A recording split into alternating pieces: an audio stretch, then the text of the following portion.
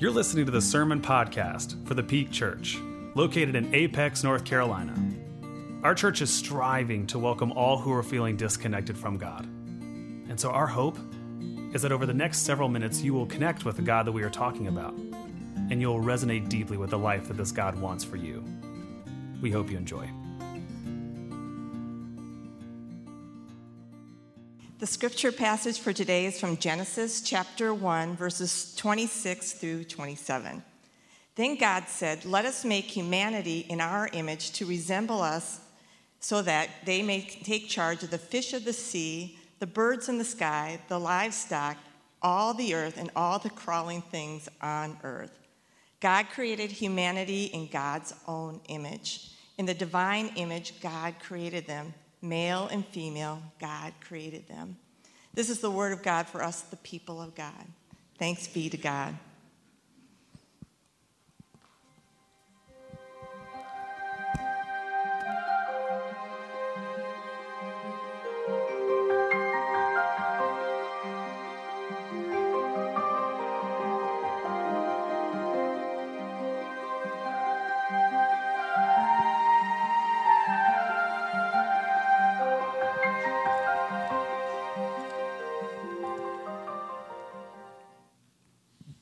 Well, friends, today we are actually wrapping up a sermon series that we have been in the last several weeks. If you're just joining us for the very first time, we're wrapping up a sermon series that is called Me, Myself, and Why.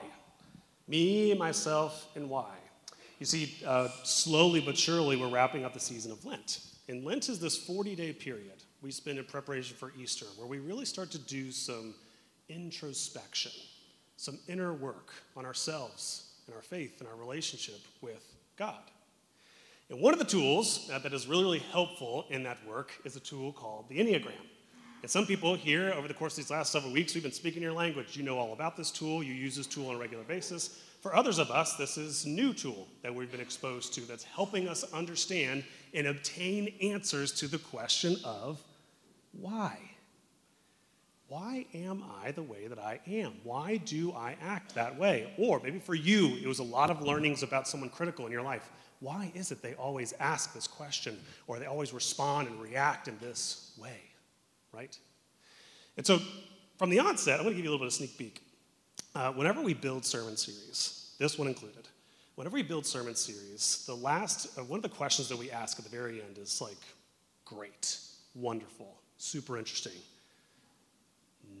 Now what? It's like, so what?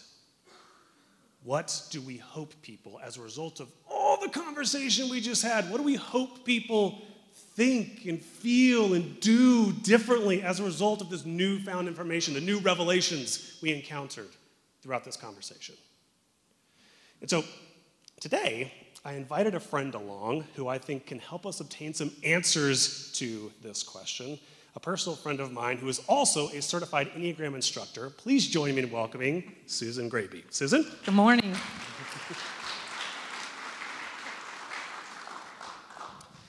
Now, Susan and I go way back.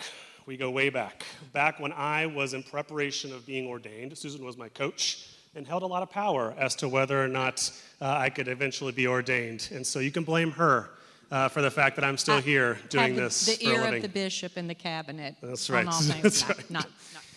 But Susan and I became fast friends because we're also both the same Enneagram type. We are both threes. We are both achievers. We are both goal setters, go-getters. By the way, we also share a mutual friend in Angelo Sanchez, who literally texted me this a week ago. He said, "Hey, I read this. It's a satire article from The New Yorker." He said, "I read this article and I immediately thought of you and how insufferable you guys are." So this is the satire. It says, "Winners wake up early." Every article I've written about my morning routine. And so these are fake articles, but they include, but are not limited to, number one, the 6 a.m. lifestyle, how to have a little bit more me time each morning.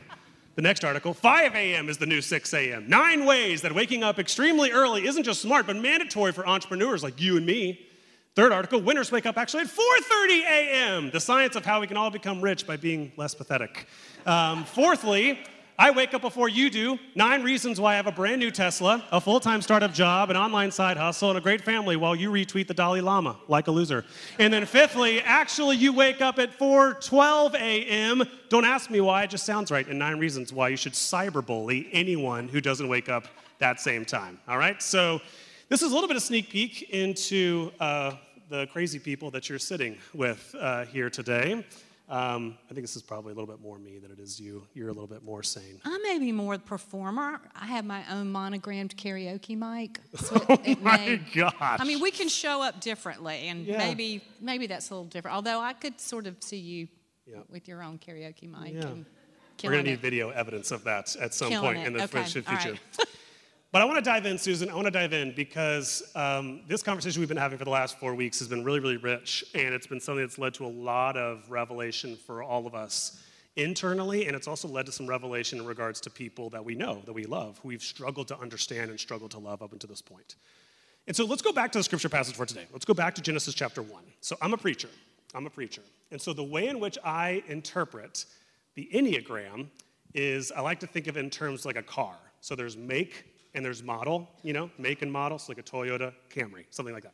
So the way in which I interpret Genesis 1, the passage we just heard, is that God is the make, God is the maker. We all possess the image and likeness of God.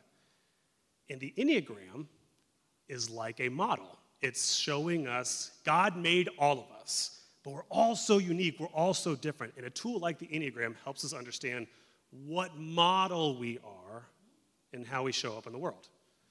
So, no pressure. Agreed or disagree with my assessment and my interpretation. How does Genesis 1 sit with you? So, go for it. So I've enjoyed sitting with this passage over the last couple of weeks, and really the way I see it is if we have the divine within us. We are made in the image of God, and in this way, we are called to be people who are recipients of that image, and then we are to be reflections of that image. So, and a reflection, to share that grace, love, and mercy that God has given us. So when I think about these 9 models, I see it as 9 open-hearted, embodied ways for us to come toward each other, drive toward each other with those kinds of things in mind, being recipients and reflections. Yeah. I like that. So I think like another way to frame it is, I think all the time about this passage in Ecclesiastes chapter 3 that says that God put eternity in every human heart. I love that. God put eternity in every human heart. And so what I say, why we have conversations like this inside the church is because what this does, I think it forces us to say, okay, when you want to go and learn more about God, you want to discover more about God, yes, go search out there. But also just realize at some point, the search for God is going to require you to go in here to find the pieces of God that God planted inside of you. And that sometimes is a little bit of a scary endeavor. So now I want to come back to something really quickly before we move on. So you used a particular phrase or a word, open-hearted, that we can unlock these pieces of God, these pieces of God's DNA inside of us, if we engage the world in an open-hearted way. That phrase can probably mean 400 different things with 400 different people. How do you define open-hearted and how we should or could engage the world? That's a great question. So I want to circle back to some of the things that I've been following online. So some of the things that you've been talking about over these last few weeks. You talked about the body center, the body triad, the heart triad, and the mind triad, right? Well, those are 3 ways that we know. It's not something that you can see. So when we think about bearing the image of the divine, it's all kind of mixing and mingled together. Interestingly enough, the body way of knowing is the one that we probably know the least about and we ignore the most. But get this, it's that felt sense, right? We usually are thinking about things, but it actually is beginning in our body. So get this, the body, and I'm going to make sure that I get this right this time, The body has the ability to take in 11 million bits of information per second. Per second. Per second. The mind can take in 50 bits. 50 bits. So I'm going to pause because you needed... Quick math. Anybody? Can you do 50 divided by 11 million? Anybody? Yeah. Anybody? That's the percentage of information we're actually processing. Yeah. That we're taking in with our bodies. So that means clearly that we miss a lot, right?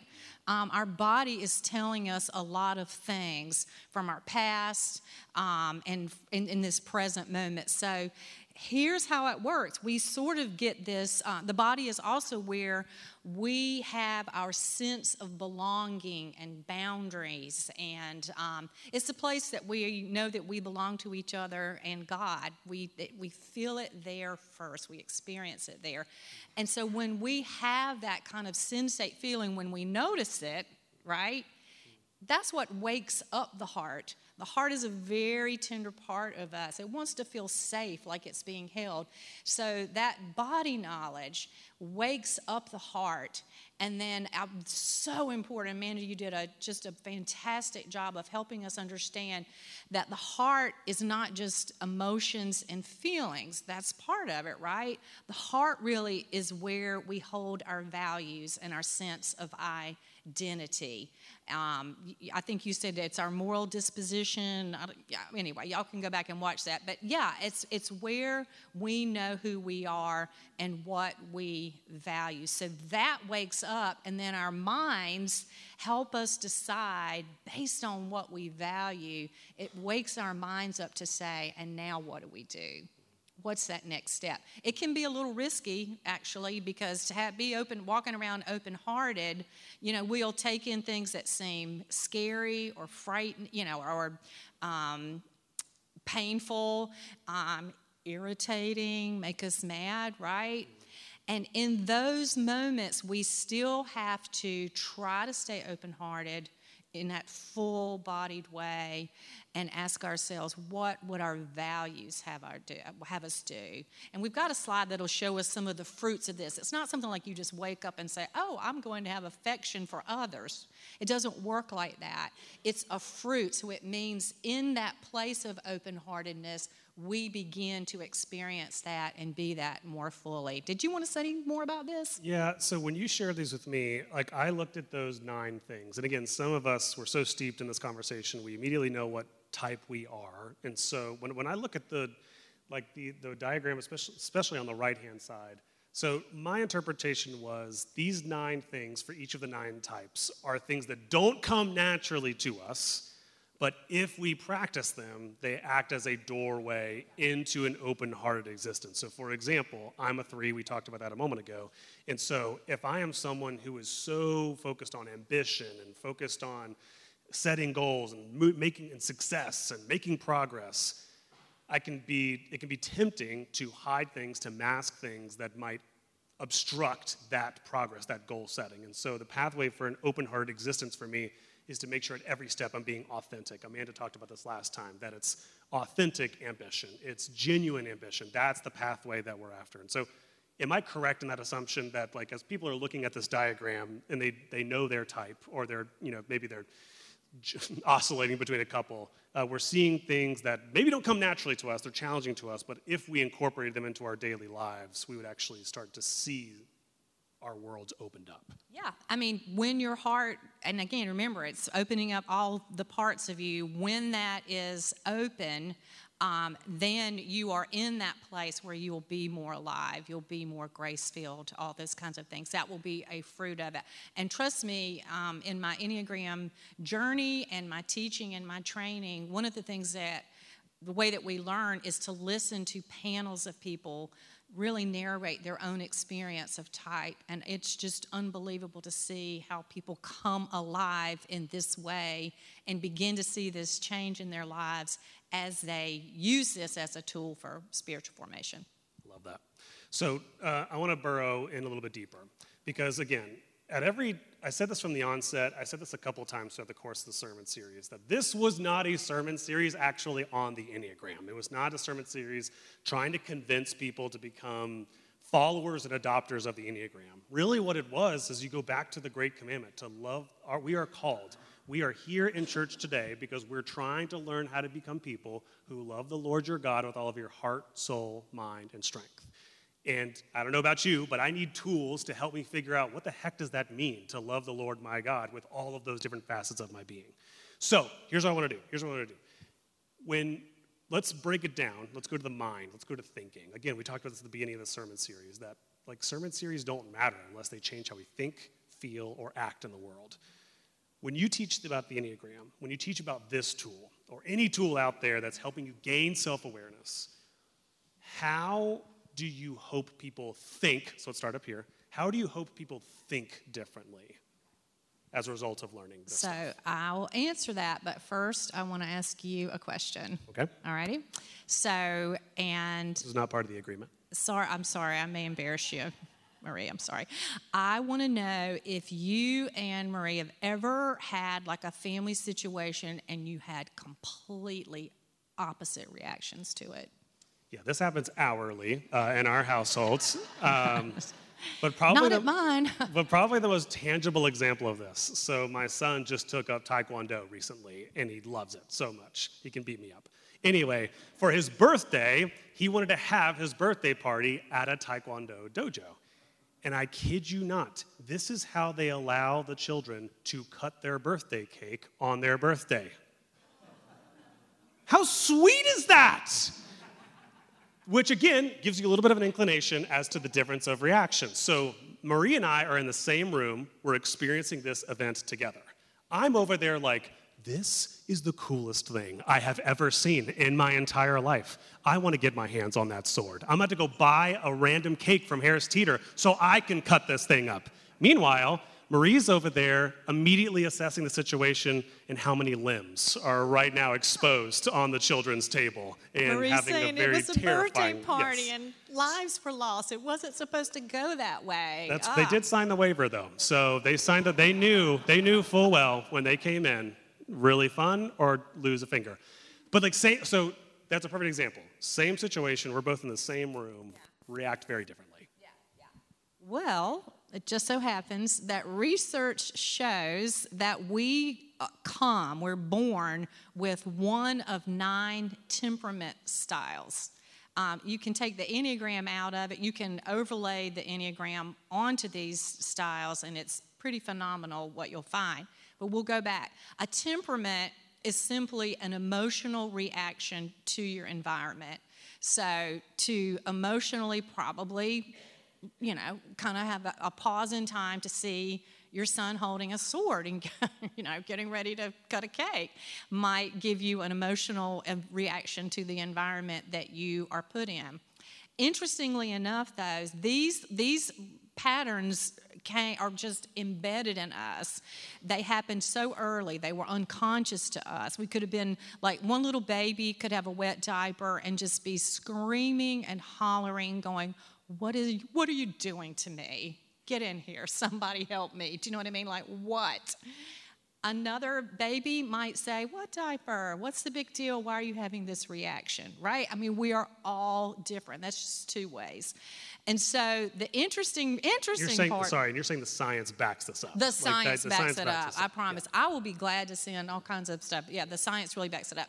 And so the interesting thing is that we tend to react with the patterns of our infant child self. I think about Thanksgiving. That'll probably cue you in. But that is how we often react. That's our emotional response to something that is happening. So what I would want is for people to be willing to think about this and to delve into what these patterns look like for us and to begin thinking about, how do I change this? Because we can. We can breathe. We can being aware, like in the body, is step number 1. I'm feeling this sense of dread arise. Let me examine that and see what's going on. Yeah. I like that. When you shared this bits of information with me last week, immediately I thought of this. So I thought of this spectrum. That what I heard you say was, when we have things like this creep up, we need to get curious. But what's interesting is how often we react on the opposite ends of the spectrum. So something happens inside of me, I react a certain way to a certain situation, and I either get super hypercritical, gosh, oh, dumb, why did I do that, Kyle? And I get super overly critical about myself. Why did you do that? Why did you think this way? What's wrong with you? Or we overreact the other direction, we just become complacent. We go, yeah, well, that's just who I am, so, whatever. It's just like I don't really need to spend any more time with it. This is just the way the good Lord made me, and so y'all got to live with it. Whereas curiosity feels like that healthy balance. It feels like that healthy balance that I need to learn how, thinking-wise, because we're starting here, I need to think more evaluatively and more critically about how I show up in the world. And again, like we've been talking about this whole sermon series, what are the ways in which my personality is a gift to a certain situation, and what is it a liability? You can't do that with either one of those. Critical only sees the liability. Complacency only sees the gift. We got to see both. We got to see the complexity of who we are as human beings.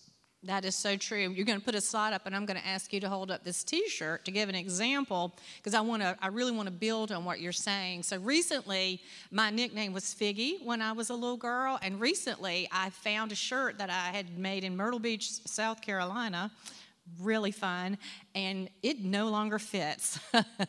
I mean, I can't even get my arm. I got it on my head yesterday and had to ask for assistance to get it off. Can I have it as like a gym shirt? A gym T-shirt? No, you cannot have that. I love it. So, because but it's important for us to remember this, because a lot of what we're doing no longer fits. It no longer serves us, right? Now, that doesn't mean to get critical of ourselves. It doesn't mean to try to repress that part of ourselves. It's not that way at all. It means to grow that part of ourselves up. I would not have gotten far in my life without that part of me that used to fit into that shirt. But I'll tell you, her gumption or my gumption and my can-do attitude is something that I have to nurture and grow. If I really am not careful, I can be the class clown to a fault, or I can come out figuratively with both arms swinging in a way that would make you want to hide in a school bathroom. So it's about learning to harness those parts, to be curious about where it's coming from. And we can change those patterns. We can breathe, and they can become more of a default, more of the natural thing that we do. Yeah, I read that. I think I read that same study you were talking about. That showed this graphic. So show this picture, Carrie, of the mountain. So this neuropsychologist found that this is quite similarly. This is the way our brains look. That they look like a mountain with grooves in it, because when we practice certain behaviors, when we operate out of those temperaments that we're given at birth, they form these well-grooved pathways. And so when we come across situations, what happens is we just sort of act in the default ways. We send the information down the grooves, just like water down a mountain. We just send it because reactionary, those things have been etched into our psychological memory. But that same psychologist, that same psychological study found that you can actually, if you work at it, you can rewire your brain. You can form new neural pathways in your brain. They said, I think the same study said that if you practice at a minimum of 3 months of trying to set a new behavior, you will biologically, this is so cool how our brain works, you can biologically create new neurological pathways in your brain if you set out to love the Lord your God with all of your mind. You actually begin to engage your mind as a part of, hey, this part of me, this way of thinking is actually holding me back. It's not making me a better follower of Jesus. It's not making me a better partner or a better parent. I got to figure out a different pathway, and we can create those. Oh, I love that so much. We can go all day. Okay, so we talked about mind. Let's talk about emotions. So love the Lord your God with all your heart, right? So we're going to talk about emotions. Now, I'm going to be honest, as we delve into this conversation, emotions are tricky for me. They're tricky because, on the one hand, emotions are helpful. They're helpful. And on the other hand, I can point to several examples in my life where my emotions have been deceptive. They've taught me something, or they made me feel something that might not be in alignment with reality. So, again, when you're teaching this tool, or any tool about gaining self-awareness, what role do emotions play? What kind of change do you hope tools like the Enneagram help us make to maybe how we feel our emotions? That's a great question. I think it's important to remember, again, that what we were saying about emotions are largely not just our feelings, but they're our values. And sometimes those two get separated. And when they get separated, whatever is arising in terms of the emotion itself, we begin to think that that is actually what reality is. It's completely under the surface of our consciousness, but it has a way of getting hold of us. So I want to just ask you a few questions, or just give you a scenario, Kyle, all right? Okay. So one day last week, you got in your car, the birds were singing, the pollen was falling, and you're on your way to work, and out of nowhere, a driver just cuts you off and passes you and goes around. And then out of nowhere, this anger shows up in you, right? And before you know it, you are just stepping on the gas because you're going to pass this guy who clearly that morning got up with the intention of doing that to somebody, and you, Kyle, were the person he chose to do it to. It's like you're reading my mind. That's exactly what I think when those moments occur. You, a pastor, you just want to spread joy and love and happiness, and that is dead to you now. All that's left is road rage and this anger. And so as you're just like speeding past this guy, you give him the stink eye, we'll say, just long enough, just to lock eyes with him, just long enough to see that it's not a guy. It's a woman driving the car, and she's got her sweet 2 children in the back seat with her. And then embarrassment, shame, and fear seep into it. You're shrinking down. You kind of roll into the driveway, praying that, you don't hear from a member of your staff parish, because the woman in the car was actually a member of the Peak, too. Let me mention that. So, okay.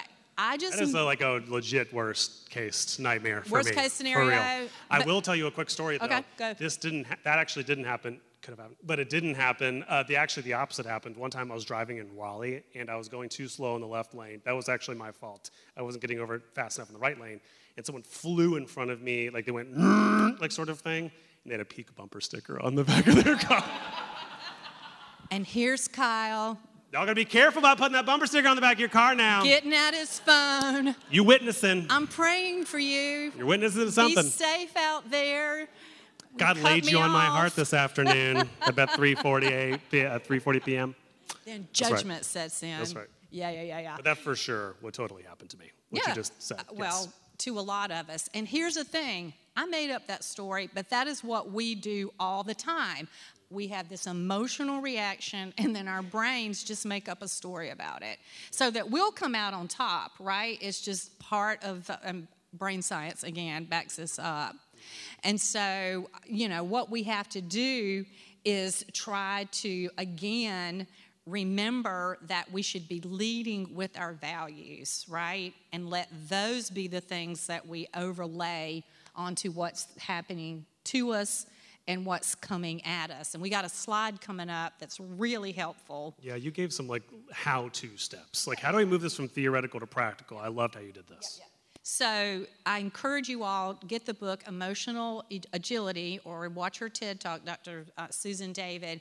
And she's really great about helping us not beat ourselves up about that. Because let me tell you something, if you start getting critical with yourself, that is a fight you will not win. You'll go deeper and deeper into your personality, and you'll be moving far away from this love that God has for us, right? So she says, don't think of emotions as good or bad. They're neither good nor bad. How we feel is how we feel.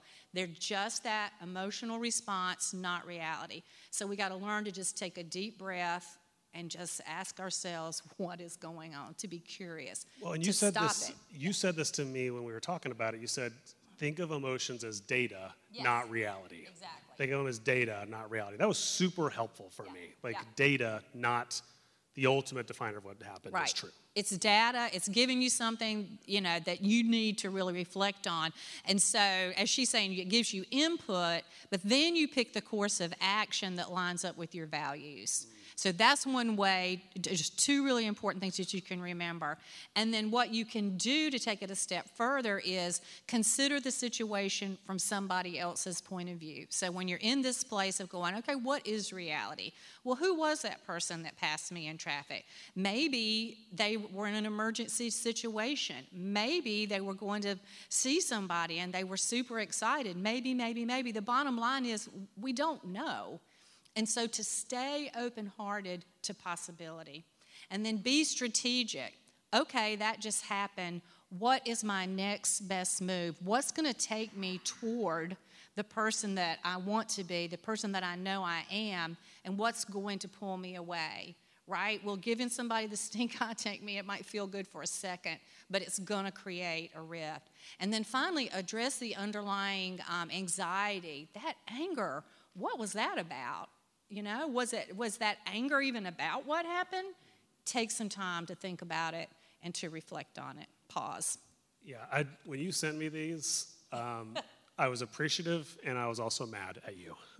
Because when I look at these three, it's exactly the opposite of what I want to do. Right. Like, I want to actually just run with the story that my brain is telling me. Like, true story, a couple weeks ago, Marie and I went to defy gravity with our kids on a Saturday. Bad mistakes. All of the children from the Apex in Southwest Wake County were there. And we're in line. We've been in line for like 10 minutes trying to finally check in. And this lady with her two kids, cuts us in line. And immediately, like, whoo, I'm hot. And like all these stories start playing in my mind. I'm like, oh, I guess this person didn't learn in second grade. You're not supposed to cut people in line. Like, I'm like spinning out about it. And eventually, it's not till like 20 minutes later, I feel this still small voice say, dude, you don't know nothing about that chick story.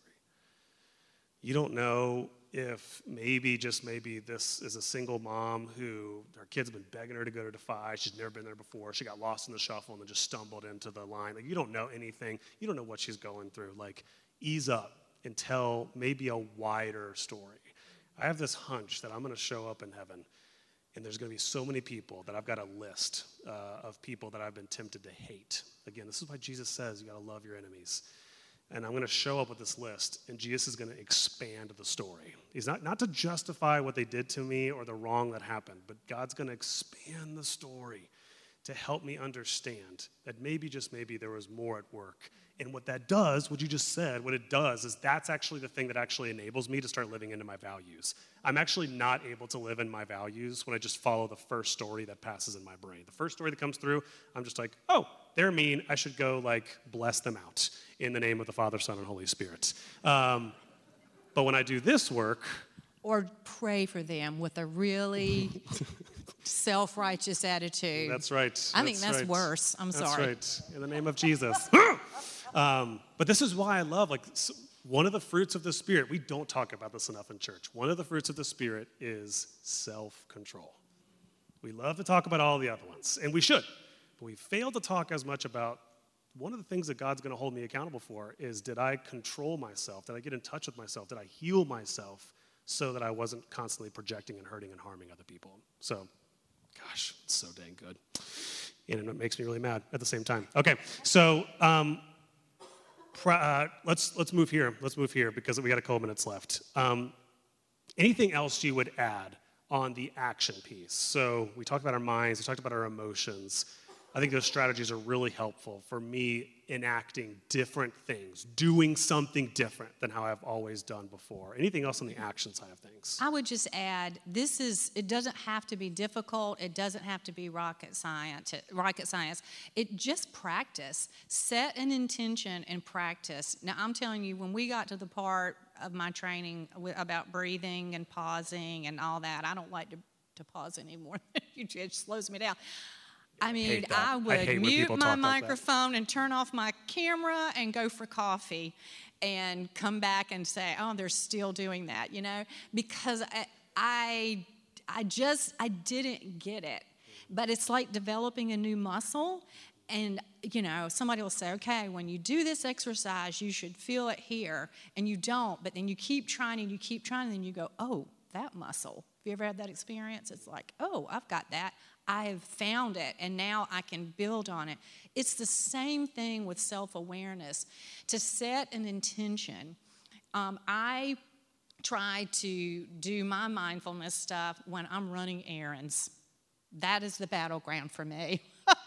And so I'll set an intention of purposely trying to go slow, taking a breath, trying to notice. When I notice, give myself a signal, like tap my heart, and act on it in some way, maybe with gratitude, maybe with doing something in response, but you can figure it out, you can learn more about it. It's hard and it's simple. Yeah. I feel like many Christians, I'll go so far, I would argue that most Christians would prefer to do more of what God says to other people and externally than do that work on myself. That's probably the hardest place to then start applying this stuff. Okay, last question. So again, as we're wrapping up this conversation on the Enneagram and this particular tool, again, some of us, this has been language we use a lot in our household, and this is a conversation we're very much attuned to. Some of us, someone even said in between services, they're like, I'm glad this is the last week of the Enneagram. Sweet man. But his reason for which is because kind of like, I don't know, like I think sometimes, again, I would much rather get much rather come to church, have a nice little how to make God proud of me list to go and do out in the world, especially for other people. But when doing it to myself, it's risky, it's scary, and it takes so much longer. So here's what I want to ask. Because I think some people, myself included, whenever churches engage in this emotional work, personal, inner work, I don't want to let anyone off the hook. Regardless of whether or not we like this tool or not, we think it's helpful or not, I want to ask you the question, is self-awareness optional when it comes to my faith? Am I allowed to just leave here and only focus on just me and Jesus, and I'm going to do Bible studies, and I'm going to learn as much as I can? Am I allowed to have a relationship where it's just about me and God and not me with myself? And you already know that I changed your question. I would ask myself, is it the wise thing to do? Is it the wise thing to do? And really, no to what you said, and I think, no, it's not the wise thing to do. I mean, here's what I would say. In trying to be open-hearted in an embodied way, we are missing so much. We are cutting ourselves off. I mean, we get the hard stuff, the irritating, the painful, the terrible. We were talking about this. That stuff sticks to us, and it won't let go. The stuff that's really beautiful and grace-filled, it just sort of falls off like Teflon. And so we got to fight. We've got to fight for the stuff that is slipping away from us, and that is grace. So I want to tell a quick story. This kind of goes along with my errand story earlier. I was out to pick up a meal for a family that was going through a tough time, and I just set the intention to not be in a hurry as I was picking up the meal. Because, y'all, I go in a store like the Pentagon has sent me there on a mission to pick it up as fast as I can and pay for it and just get out and get going. I mean, that's how I... What's your record? Let's just for competition, because I might go later today. I time myself in Target. Do you? Okay. I can't remember details. You can, but anyway, we can talk later. But I do. I time myself. I've got my list, and if I do it quicker, I'm just like, anyway. All right. Back to the Sassoul restaurant. So anyway, I'm like, if I don't slow myself down now, when I deliver this meal, I will not be in a space to be present. Make sense? So I was slowing myself down, and I was going slow through the parking lot. I wasn't worried about the space I was going to. I really wasn't. I was just like breathing. And as I got closer to the restaurant, I noticed stuck on the curb going in was this elderly couple. The man had a walker, and his wife was trying to help him onto the curb. And they were struggling. It's like I think his legs had locked up on him. And, I mean, it just woke up all my senses. I mean, and I felt it in my body first, like, oh my goodness, they might need some help. Do you know what I mean? And then heart online, what can I do, right? So I began to pull over into a parking space. And I'm not kidding when I say, when I think about it, this was a very quick interaction. It feels like it happened in slow motion. Does that make sense? Okay. So I get into my parking space, and I jump out thinking that I'm walking to give them a hand, and already there at the curb is another woman. And she is bending down, and she gently lifts the leg of this man and puts his foot onto the curb, and then she gets the other one and puts it onto the curb, and then she helps the woman, the wife I'm assuming, get up onto the curb. And this is all happening as I'm walking toward them, and I mean, it was like, whew. That's what happened to the Grinch, right? He heard the Whoville singing. I felt like that was just the Spirit of God just washing over everything. And so then they go inside the couple, and then the woman's coming toward me. And I just said, thank you. And she said, that could have been my parents. And I went, me too. And she kept walking, and I kept walking. And I will never forget, that lives inside of me. And that's why it's not wise to take a risk and to do this kind of stuff that helps us gain that self-reflection. Not for a way to beat ourselves up, but so that we just don't miss all the good things that are happening around us too. And so to that, I would say, sign me up. Just sign me up. Good Lord. Amen to all of that. Friends, please join me in thanking my sister, Susan, who came and shared so generous with us today.